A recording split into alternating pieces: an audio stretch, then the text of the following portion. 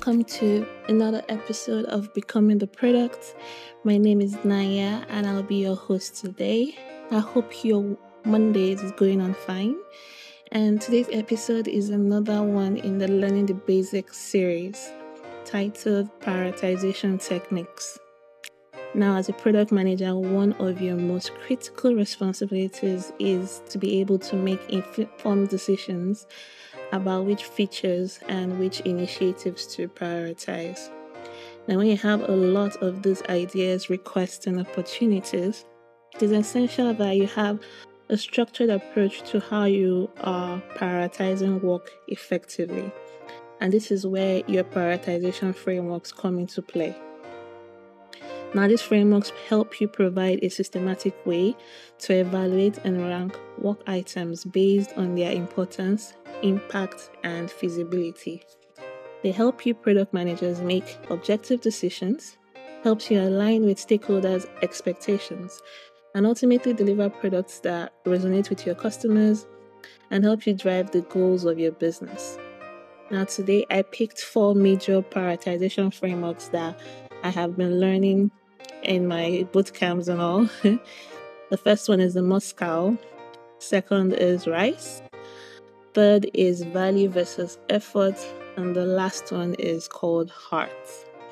Now, each framework offers a unique perspective on evaluating work items and helps you guide your prioritization decisions. The first one, Moscow. This is an acronym for must have, should have, could have, and won't have. It's a very simple but very effective framework that helps you categorize your work items based on their urgency and importance. Whether you're working on a project or developing a new product, this framework can help guide you towards success. Now, the first category, which is the must-have, this includes what you call your most crucial and urgent work items that must be completed to meet the minimum requirements of your product. They are what you call non-negotiables. The second one, should have, this consists of work items that are classified as important but not very urgent. And they can also contribute to the overall success of your product. They are essential but with a little bit more flexibility compared to the must-have category. Now, the third category, which is could have, these are what you call nice-to-have work items. They are not essential, but they could help elevate your project or product to the next level. And the last one is what you call the won't-have categories. Now, this includes work items that are not currently planned for during your current iteration stage.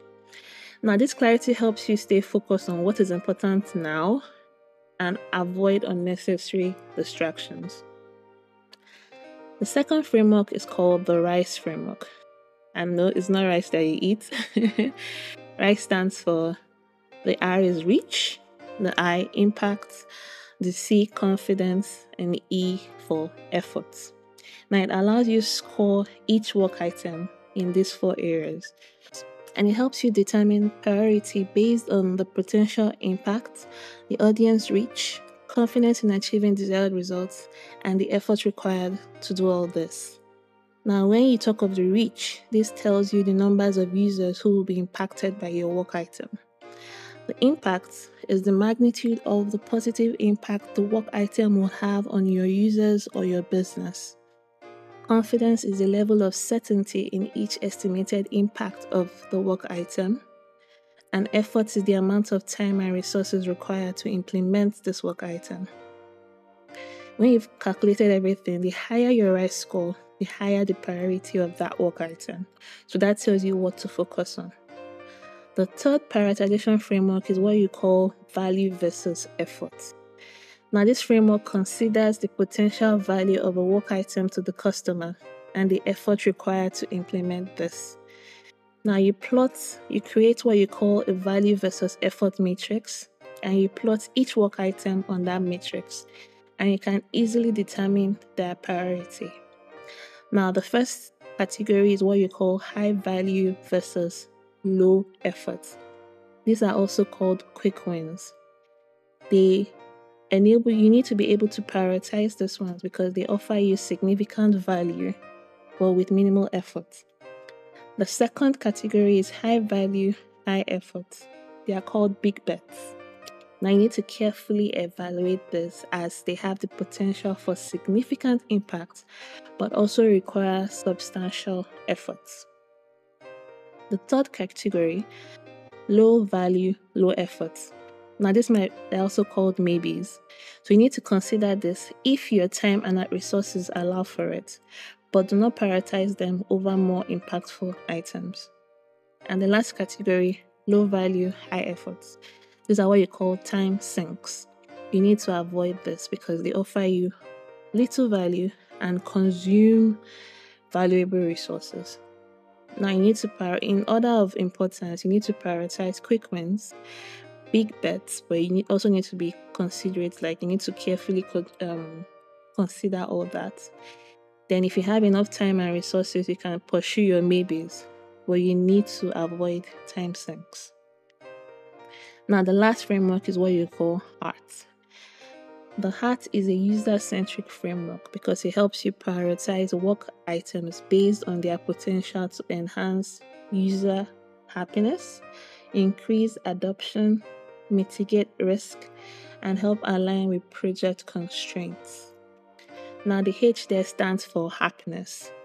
How much work will this work item improve your user satisfaction or delight? The second, the E, stands for effort. How much time and resources will it take to complete this work item? The A stands for adoption. How many users are likely to adopt and use this work item? The R stands for risky.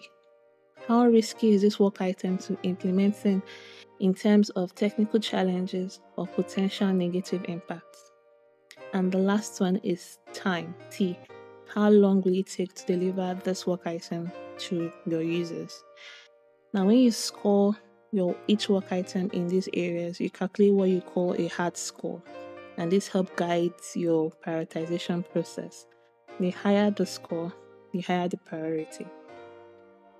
Now, it is important to note that each of these frameworks has its strengths and weaknesses, but what makes you or what helps you determine which is the most suitable approach depends on the context and the project goals of your projects.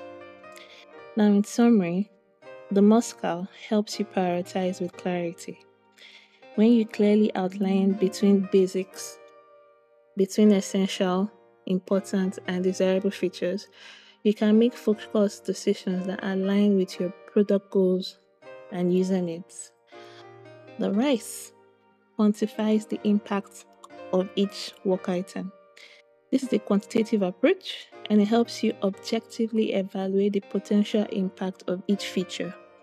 It helps you consider its reach, the magnitude of its impact, and the level of confidence in its success, and also the effort required to implement it. The value versus effort helps optimize your focus by identifying quick wins that offer you high value for low effort and carefully considering big bets that have high potential but significant effort. You can optimize your focus and achieve maximum impact with limited resources. And the last but not the least, HEART. This helps you prioritize with user centricity. When you evaluate work items based on their potential to enhance user satisfaction, increase adoption, mitigate risk, and align with project constraints, you can ensure that your efforts are truly aligned with user needs and your business goals. Now that you know all these powerful prioritization techniques, you need to be able to use them to assess the work items you currently have. Use one or more. You can actually combine any of these frameworks and start focusing on the ones that truly matter. When you're able to streamline your priorities, you're able to make well-informed decisions and achieve the results that you desire. You need to remember that effective prioritization is not just about choosing the right tasks. It's about making decisions that align with your overall product visions and help drive business values. Now, when you've mastered these prioritization techniques, you can actually become a product leader who consistently delivers products that delight users and achieve remarkable results. And with that, we come to the end of this episode. I hope you've learned a thing or two. I really love to know what kind of frameworks you're using currently. You could actually send me a DM or send a comment. And thank you for listening. Your feedback means a lot to me. I really love hearing your own stories about your transitioning journey, and I really love to hear from you. Have a good week.